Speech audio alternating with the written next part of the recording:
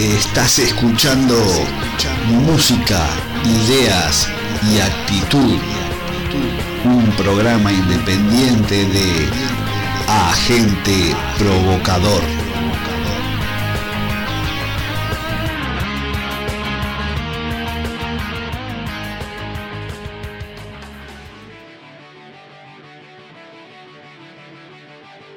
Hola a todo el mundo, esta es una nueva emisión de Agente Provocador. Un saludo a toda la gente que nos está escuchando, ya sea a través de iVoox, Spotify, YouTube o cualquier otro sitio. En realidad estamos por todas partes. También nos puedes contactar en la página de Facebook por cualquier cosa. Hoy te musicalizaremos una hora aproximadamente de música entre los selectores Leo desde Uruguay, el selector Desorden desde Argentina y desde España, quien les habla, El Sombra. En conjunto repasaremos estrenos, reseñaremos bandas clásicas y otras no tantas. Si no escuchaste el programa anterior, te contamos que entre bandas anarcopunks relatamos cuentos de Ricardo Flores Magón, la historia del refresco Fanta, el refresco que Hitler mandó hacer en respuesta al monopolio de la Coca-Cola, y la colaboración desde Barcelona del selector Gonzo, quien colaboró con nosotros como ya es una costumbre. Si te gustaría colaborar en Agente Provocador como colaborador y selector musical, nuestra propuesta es muy sencilla. Nos envías un archivo de audio donde solamente tienes que presentar a dos bandas y contarnos alguna historia o anécdota interesante acerca de ellas o de la canción que elijas. El audio no vale enviarlo por WhatsApp ni por Messenger.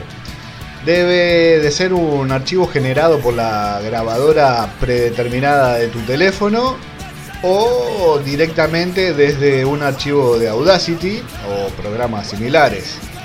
Si tienes alguna duda, solamente nos puedes contactar y te ayudaremos. Quizás tú mismo termines haciendo tu propio programa.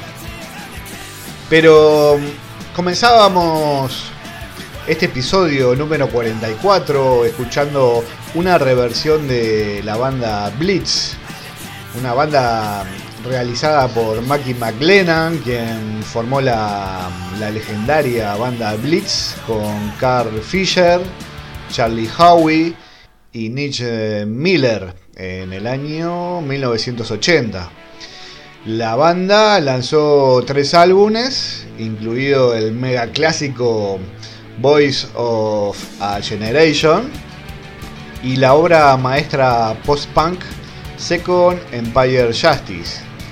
New Age fue un sencillo grabado durante una de las fases de transición de la banda. El dato que te queremos dar es que Mackie no estaba en la versión original del sencillo. Así que ahora, para divertirse un poco, ha grabado una reversión de este sencillo New Age. En unas declaraciones que Mackie ofrecía a un magazine, decía lo siguiente: en el primer encierro, siempre hablando de la cuarentena, ¿no?, en el Reino Unido, decidí hacer una versión de una de mis canciones favoritas de los Blitz, New Age. Toqué las primeras versiones de ensayo de la canción, pero dejé la banda antes de que se grabara.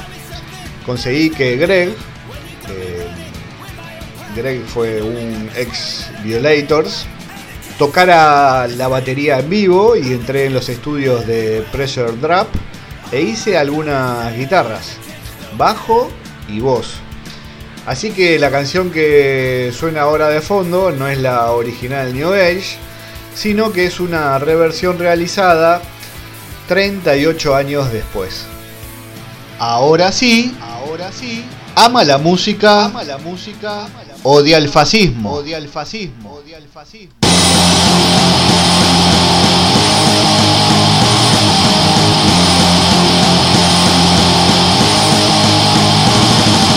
No.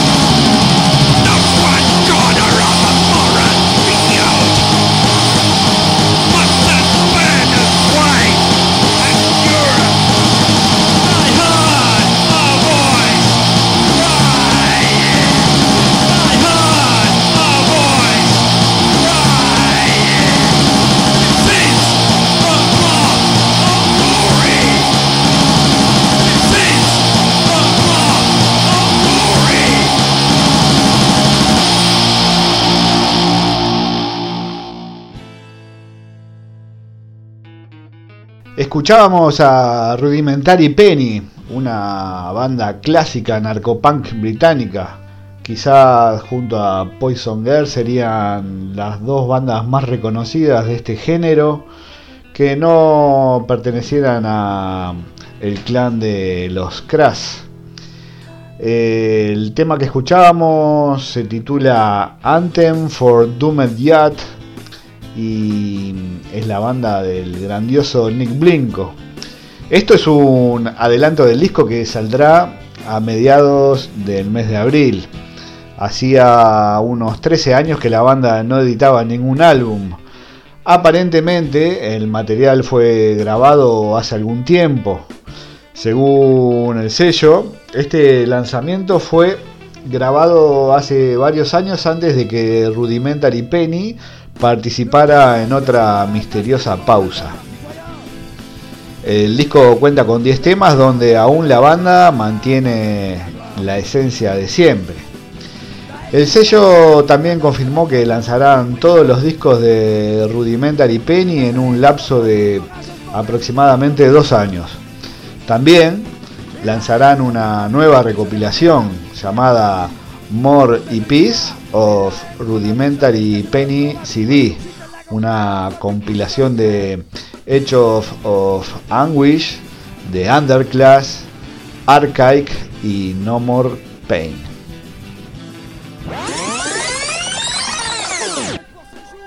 Siempre recuerdo una clase de filosofía donde el profesor nos relató esta historia. En una caverna se encontraban un grupo de hombres, prisioneros de nacimiento, encadenados de forma tal que solo podían mirar hacia el fondo de la cueva. Una hoguera y figuras manipuladas por otros hombres proyectaban en esa pared todo tipo de sombras. Para los prisioneros, las sombras eran la única referencia del mundo exterior. Esas sombras eran su mundo, su realidad. Uno de los prisioneros era liberado y se le permitía ver la realidad entera fuera de la caverna. ¿Qué tanto tiempo le tomaría acostumbrarse al exterior después de toda una vida de encierro? Posiblemente su reacción sería un profundo temor a la realidad. Podría entender lo que era un árbol, el mar, el sol. Asumamos que este hombre puede ver la realidad tal cual es y entender el gran engaño que era la caverna. El profesor nos explicó brevemente las interpretaciones del mito en relación al conocimiento, la ilusión, la realidad, y cómo posiblemente estemos dentro de una gran caverna que a su vez está dentro de otra. Pero no cabe duda de la necesidad de ese hombre libre de regresar y compartirle al mundo lo que había visto.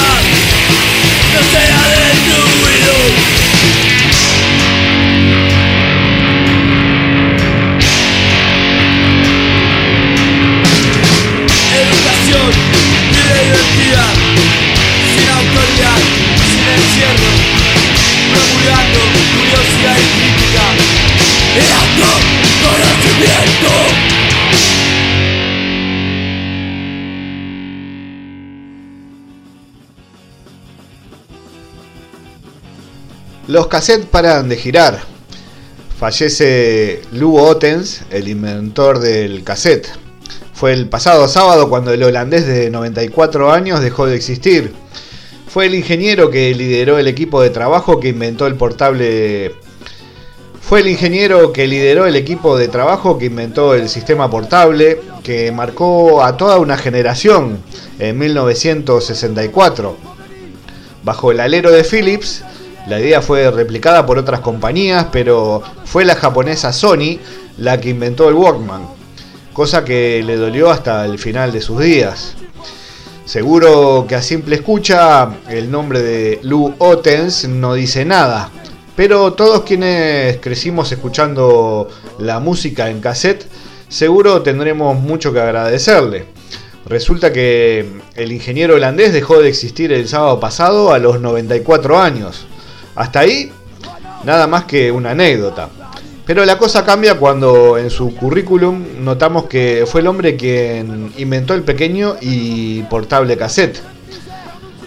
A inicios de los 60, Ottens pretendía crear un formato de audio pequeño. Como nuestro objetivo era hacer una grabadora de bolsillo, dice, nuestro invento debería caber en el bolsillo lateral de mi chaqueta, explicó el neerlandés en una entrevista con el medio The Register. Hice un bloque de madera que encajaba en mi bolsillo y seguimos ese modelo. Eso no significa que llevar la grabadora real en mi chaqueta sea muy cómodo o aconsejable. En rigor, lo que hizo Ottens fue liderar un equipo de trabajo joven que logró hacer posible el invento.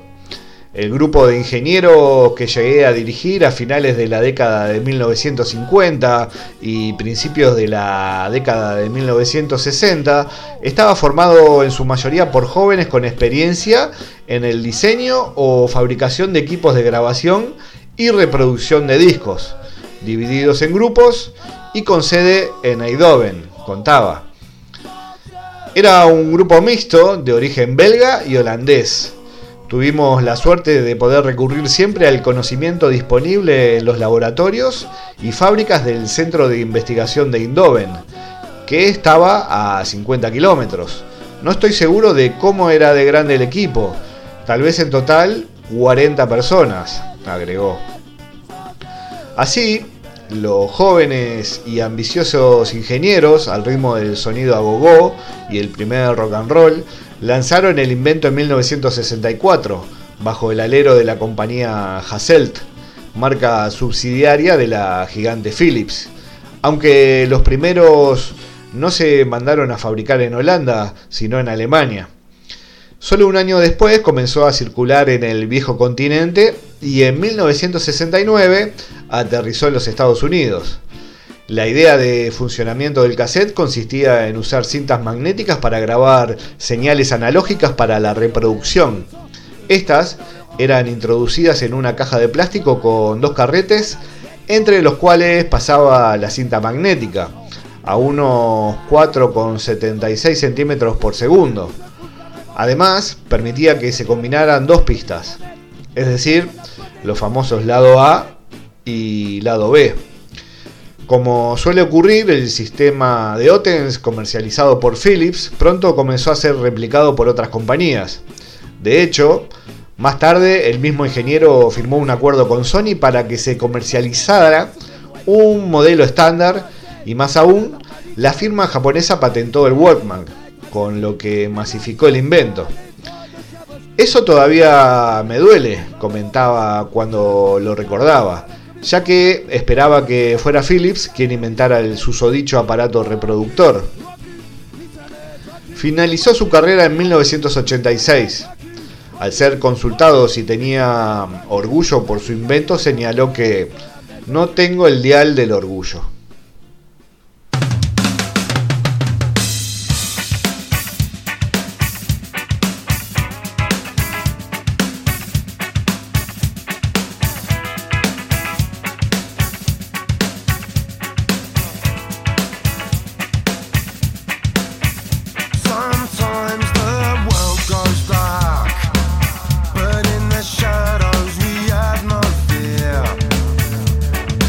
When it's time to rock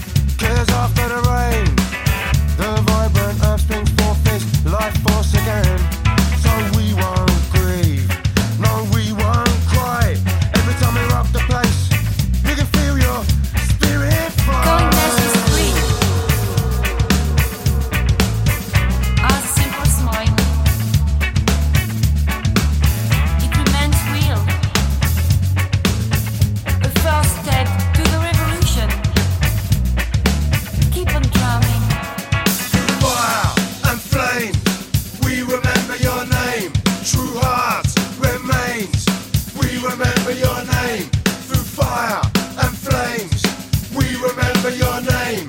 True heart remains. We remember your name. Through fire and flames. We remember your name. True heart remains. We remember your name. It's all about fire and flames. We remember your name. True heart.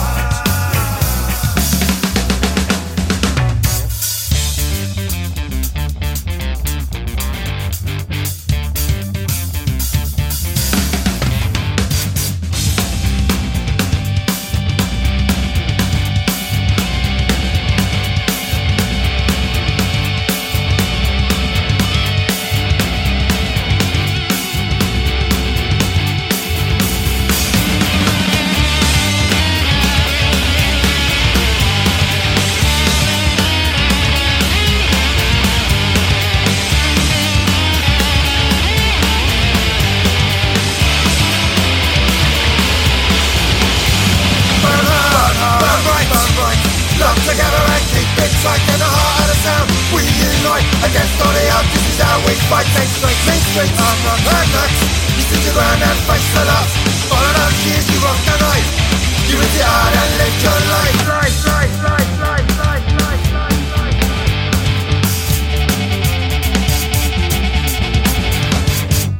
Lo que sonaba era el tema We Remember Your Name de los ingleses Inner Terrestrials, banda de la casa, y que luego de 9 años de letargo deciden lanzar su último álbum en estudio llamado Heart of the Free, y del cual veníamos adelantando temas desde hace algunos meses.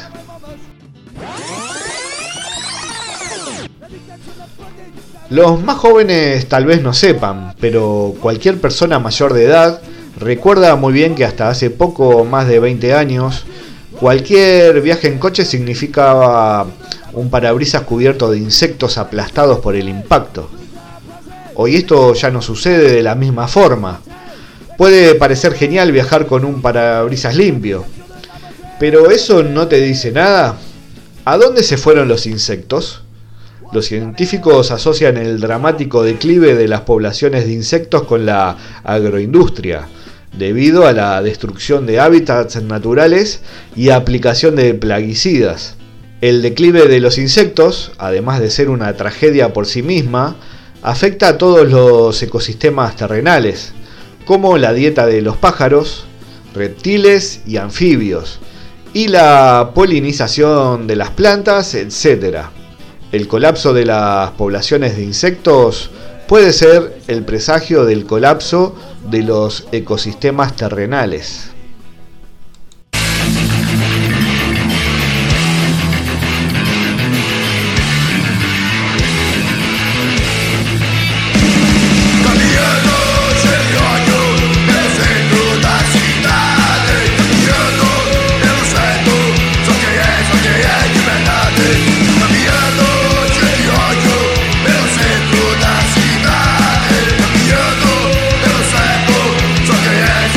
Liberdade.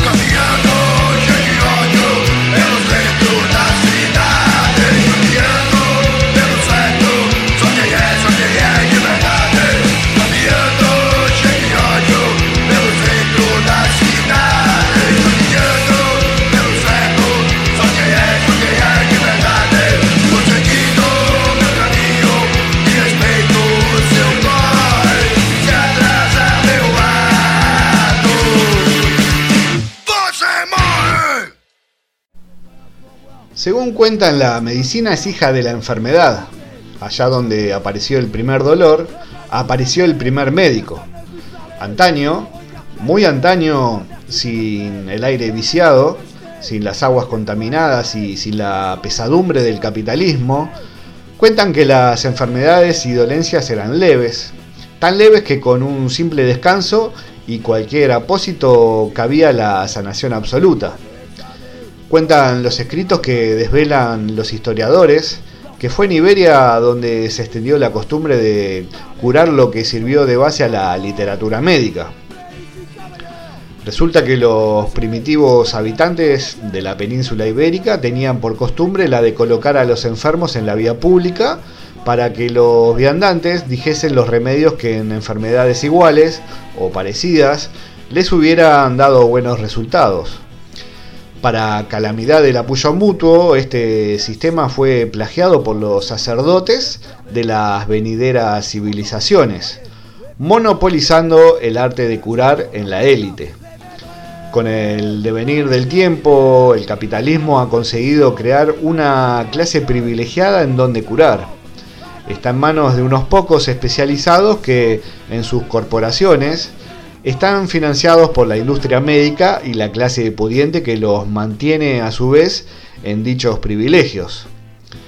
Vivimos en un mundo con el aire viciado, las aguas contaminadas y hastiado de las jornadas sin descanso para quienes las puedan tener, o las depresiones o desequilibrios para quienes no. Luego la enfermedad se halla más viva y virulenta que en ninguna otra época de la historia de la humanidad, a pesar de los avances y progresos médicos actuales en el campo de la investigación. Todo esto nos hace afirmar que nuevamente la gran patraña del capitalismo, su darwinismo social y su maniática costumbre de dar un valor económico a todo lo que en su día fue patrimonio de todos, nos está llevando por el camino de una especie enferma y moribunda, en donde ni tan siquiera los privilegiados se encuentran a salvo.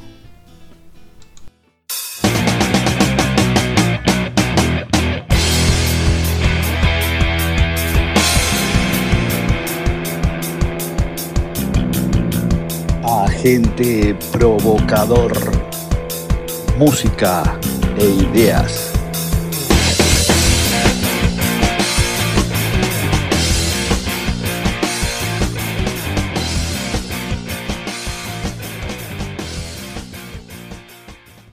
Saludos a todos los oyentes de Agente Provocador. Acá nuevamente Selector, Desorden, presentando esta vez a responsables inscriptos que, según mis refinados y estrictos oídos, es lo mejorcito del pan rock estilo 77 que hay por Buenos Aires, Argentina. Bueno, ahí lo dejo con los temas, espero que lo disfruten.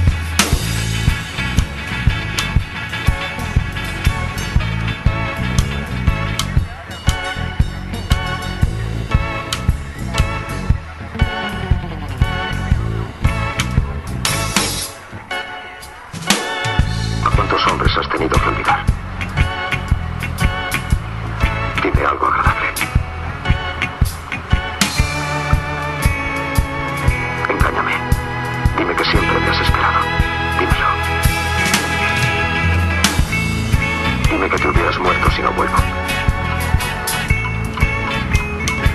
Dime que aún me quieres como yo te quiero.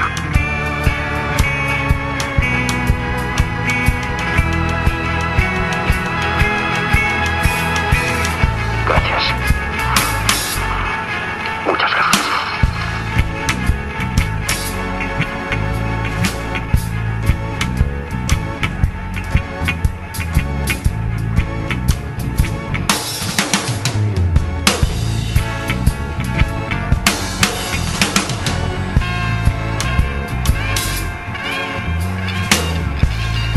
Y allí, en el lecho, ante todos nosotros, queda una masa líquida y repugnante de abominable putrefacción.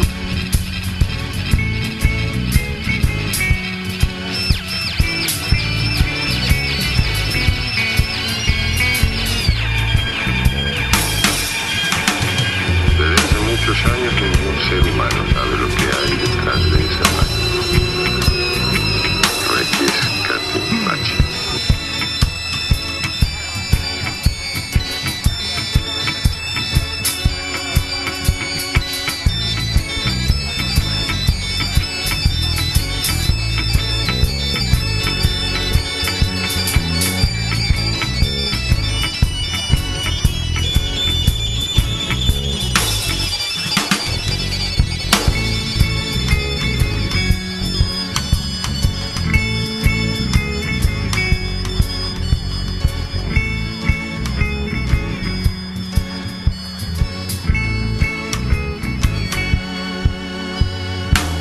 Yo quise parar su corazón y lo logré. Pero ahora lo he arreglado. ¿Comprende? Él sabe cómo arreglar los relojes. Y ha logrado que el suyo vuelva a funcionar y late, y late, y late, y late, y late, y late. Y quiere que lo oiga, pero no le servirá de nada. No le servirá de nada, no le servirá de nada. De nada. ¡Cállate! ¡Cállate! ¡Cállate ya! Está bien, yo lo mantengo, no me oyen. Yo lo mantengo, no estaré ahí. En la fábrica yo lo mantengo, no te lo que tiene. No lo oyen. Yo lo mantengo. ¡Cállate! ¡Cállate! ¡Tu corazón! ¡Cállate! ¡Cállate! ¡Cállate!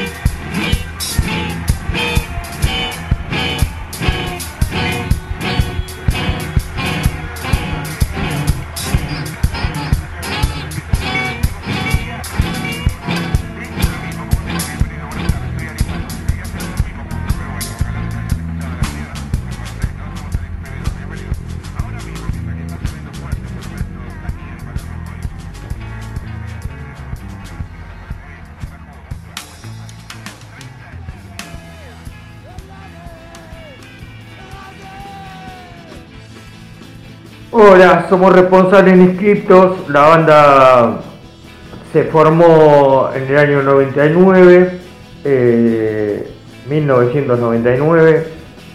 El estilo de música remite al rock inglés del final de los 70 y la temática de la banda, el imaginario, digamos, más bien existencialista y libertario.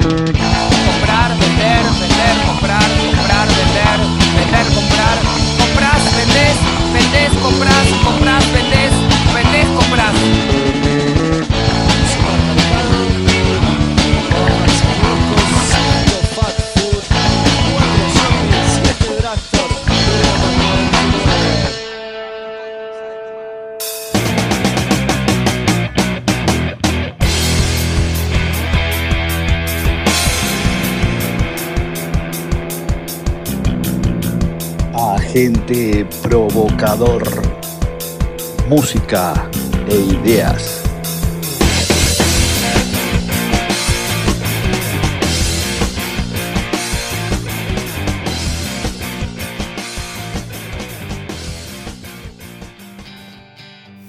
Compartimos un tema de Manual de Combate, una banda chilena que fusiona el free jazz con el post-hardcore y el noise desde su último trabajo, Hacia la Vida, que compila canciones de EPs, de simples y de LPs, sonando aquí en el Agente Provocador.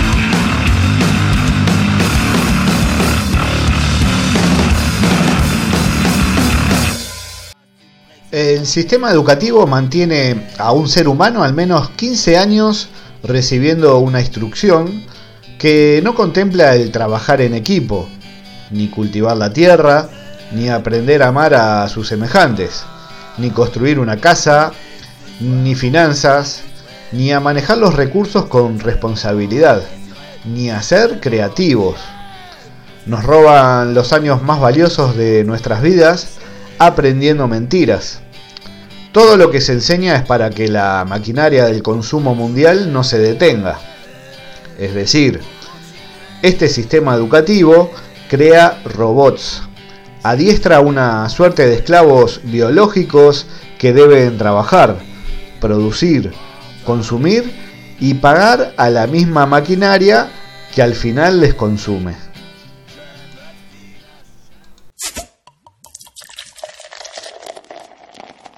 Titás, desde su disco Cabeza de Dinosaurio del año 86, suena aquí en El Agente Provocador con este clásico que es Omen Primata. Así que Titás sonando.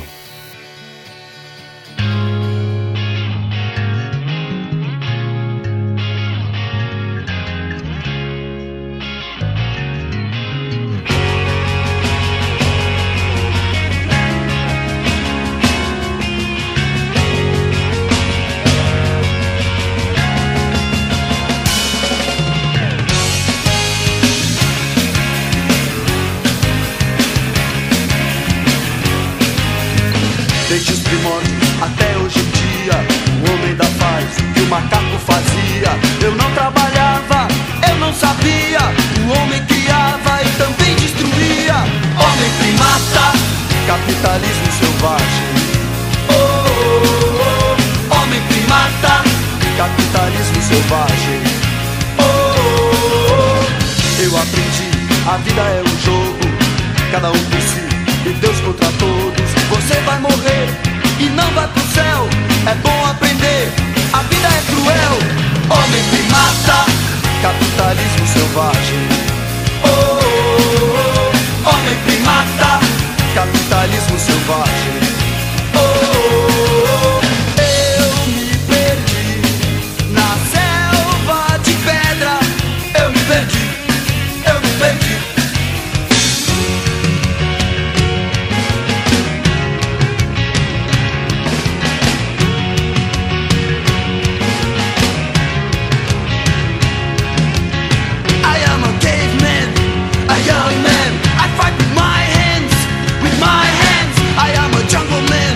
A monkey man, concrete jungle. Hey!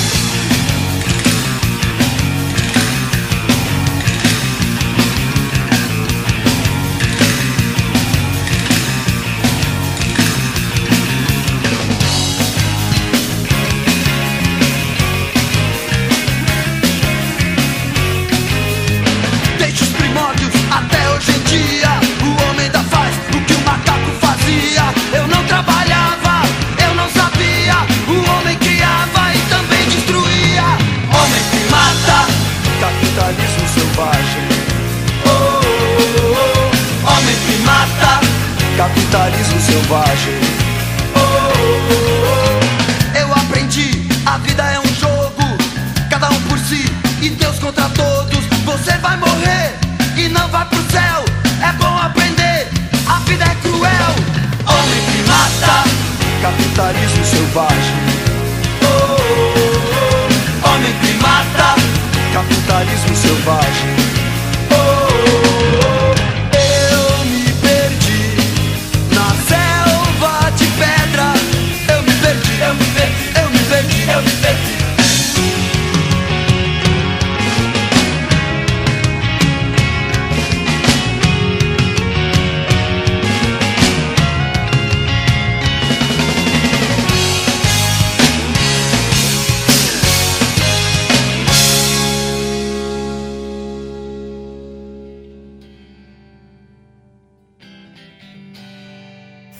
Esta historia trae muchas cosas. Trae Biblias falsas, lagartijas mágicas, una religión dividida y un falsificador convertido en asesino experto en bombas caseras. En 1985, una serie de atentados en la ciudad de Salt Lake City, en Estados Unidos, de mayoría mormona, conmocionó a todos sus habitantes. Pero cuando las autoridades empezaron a investigar el crimen, descubrieron un mundo aún más turbio, lleno de paranoia religiosa y falsificaciones de artilugios y elementos históricos. Los acontecimientos de este extraño caso son la base para un documental llamado Mark Hoffman, un falsificador entre mormones, que reexamina los crímenes que se cometieron y cómo un hombre llamado Mark Hoffman se vio involucrado en ellos. Hoffman se crió en Salt Lake City, Utah, como un devoto mormón de la Iglesia de Jesucristo de los Santos de los Últimos Días. Sin embargo, perdió su fe hacia los 14 años, en 1973, lo que coincidió en un viaje a Bristol. En esta ciudad descubrió las librerías de segunda mano y se interesó por el material histórico sobre los mormones y los que denunciaban a dicha religión. A partir de ahí, comenzó a comprar una colección de libros antiguos sobre el tema. De vuelta a los Estados Unidos, en 1980, Hoffman afirmó haber encontrado una Biblia del rey James del siglo XVII con una carta pegada en su interior. La carta era de Martin Harris, que era uno de los testigos que afirmaba haber visto las planchas de oro descubiertas por el fundador del mormonismo, Joseph Smith, que se decía que tenían inscritas figuras egipcias que se traducían en el famoso Libro de Mormón. Se certificó que era real, y Hoffman saltó a la fama por descubrir este valioso documento. La Iglesia de los Santos de los Últimos Días se hizo cargo de la cuenta, pagando $20.000. Pero la transcripción fue falsificada por Hoffman, y la relativa facilidad con la que había engañado a los expertos y a toda una religión lo inició en su oscura carrera de maestro falsificador. Un año más tarde, Hoffman descubrió un documento que contenía la revelación de que Smith realmente quería que su hijo, Joseph Smith III, le sucediese, en lugar del verdadero sucesor de la religión, Brigham Young. Esto podría dividir a la iglesia mormona en facciones rivales. No es que a Hoffman le importara, por supuesto, ya que se llevó otros $20.000 por su trabajo. También había comenzado a identificar correctamente que si los documentos que encontraba eran lo suficientemente controvertidos, la iglesia se apresuraría a comprárselos para poder suprimir la verdad a los ojos de sus miembros y de paso no hacer tambalear los cimientos de la religión. La iglesia mormona se basa en la historia de que Joseph Smith fue conducido a las placas doradas enterradas por un ángel llamado Moroni. Pero en 1984 Hoffman tenía suficiente experiencia en su arte para falsificar como para afirmar que había encontrado una carta que revelaba que en realidad era una salamandra blanca la que lo había guiado hacia el hallazgo. Sí, un lagarto mágico era ahora la piedra angular de una religión. ¿Y qué posibilidades había? Durante los 2 años siguientes, Hoffman siguió descubriendo un verdadero tesoro de objetos. No se sabe exactamente cuántos artículos falsificó, pero es justo decir que fue prolífico durante este periodo. Páginas del Libro de Mormón original, carta de los 3 testigos del descubrimiento de Joseph Smith, contratos de impresión para el libro, muchos de los cuales ponían a la iglesia en una posición comprometida, como afirmar que Smith había estado practicando magia negra, le llevó a comprar todos los documentos para ocultarlos de nuevo. Hoffman se pasó a otras falsificaciones de padres fundadores y figuras estadounidenses, como Washington, Adams, Lincoln y Mark Twain. Estaba tan seguro de sí mismo que incluso falsificó un nuevo poema con la letra de Emily Dickinson. Su mayor artimaña fue afirmar que tenía una página de uno de los documentos desaparecidos más famosos de la historia de Estados Unidos, el Oath of the Freeman, un juramento de lealtad a la colonia de la bahía de Massachusetts de 1639. Del mismo se hicieron solo 50 copias y ninguna ha sobrevivido. Los agentes de Hoffman empezaron a negociar una venta de $1 millón a la Biblioteca del Congreso. A pesar de tanto éxito en el arte de la falsificación, en 1985 Hoffman estaba seriamente endeudado y la gente de su entorno empezó a sospechar. Surgieron dudas sobre la venta del Oath of the Freeman y se había metido en un lío al afirmar que tenía una letanía de obras de William McKellen, un antiguo apóstol mormón que se había separado de la iglesia de una manera bastante abrupta. Hoffman empezó a ser acosado para que presentara los documentos que decía haber descubierto y era perseguido también por sus deudas.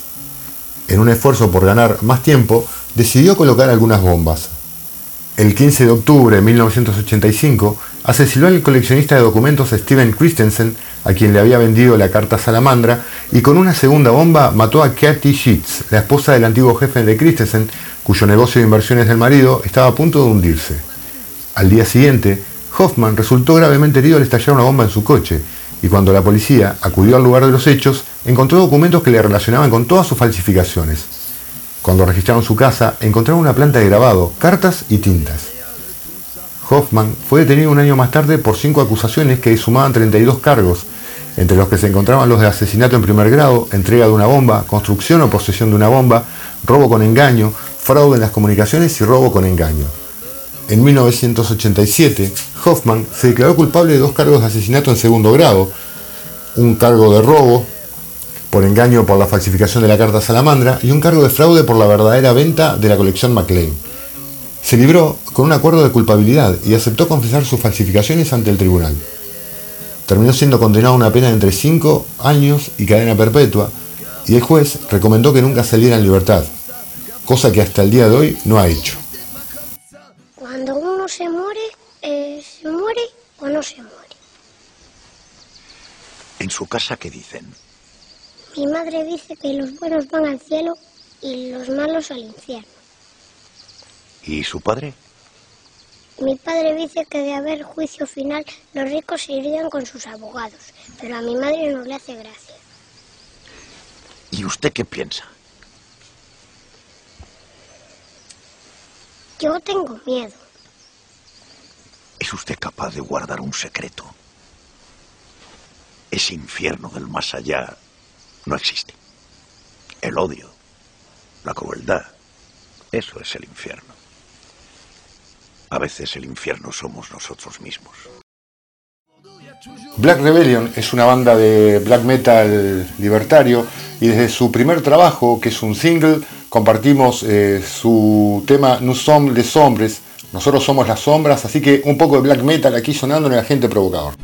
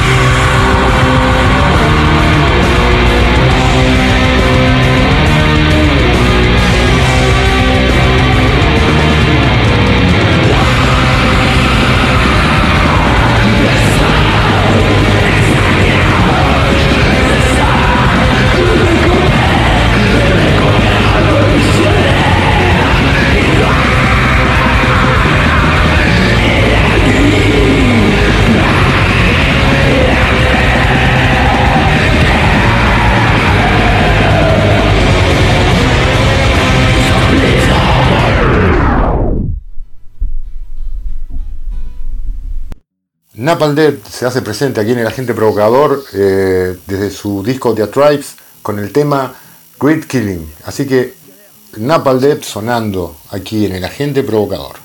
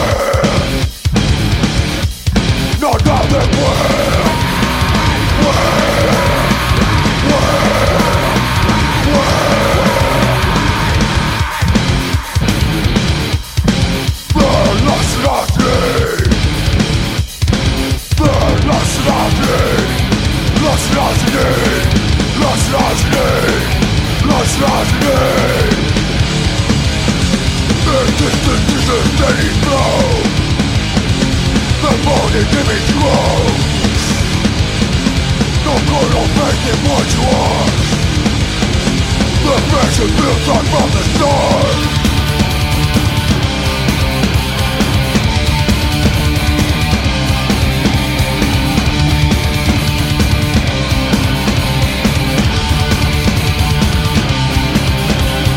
Could it be just sour grey? Have we failed to beat this chase? It's always give and never take. How much more can we give? How much more can we take? Not now then where? Not now then where?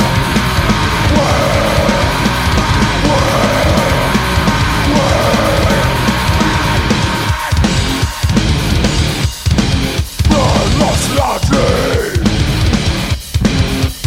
Lost country. Lost country. Lost country. Lost country. Existence is a steady flow. The golden image grows. Not gonna make it what you are. The passion built on from the start.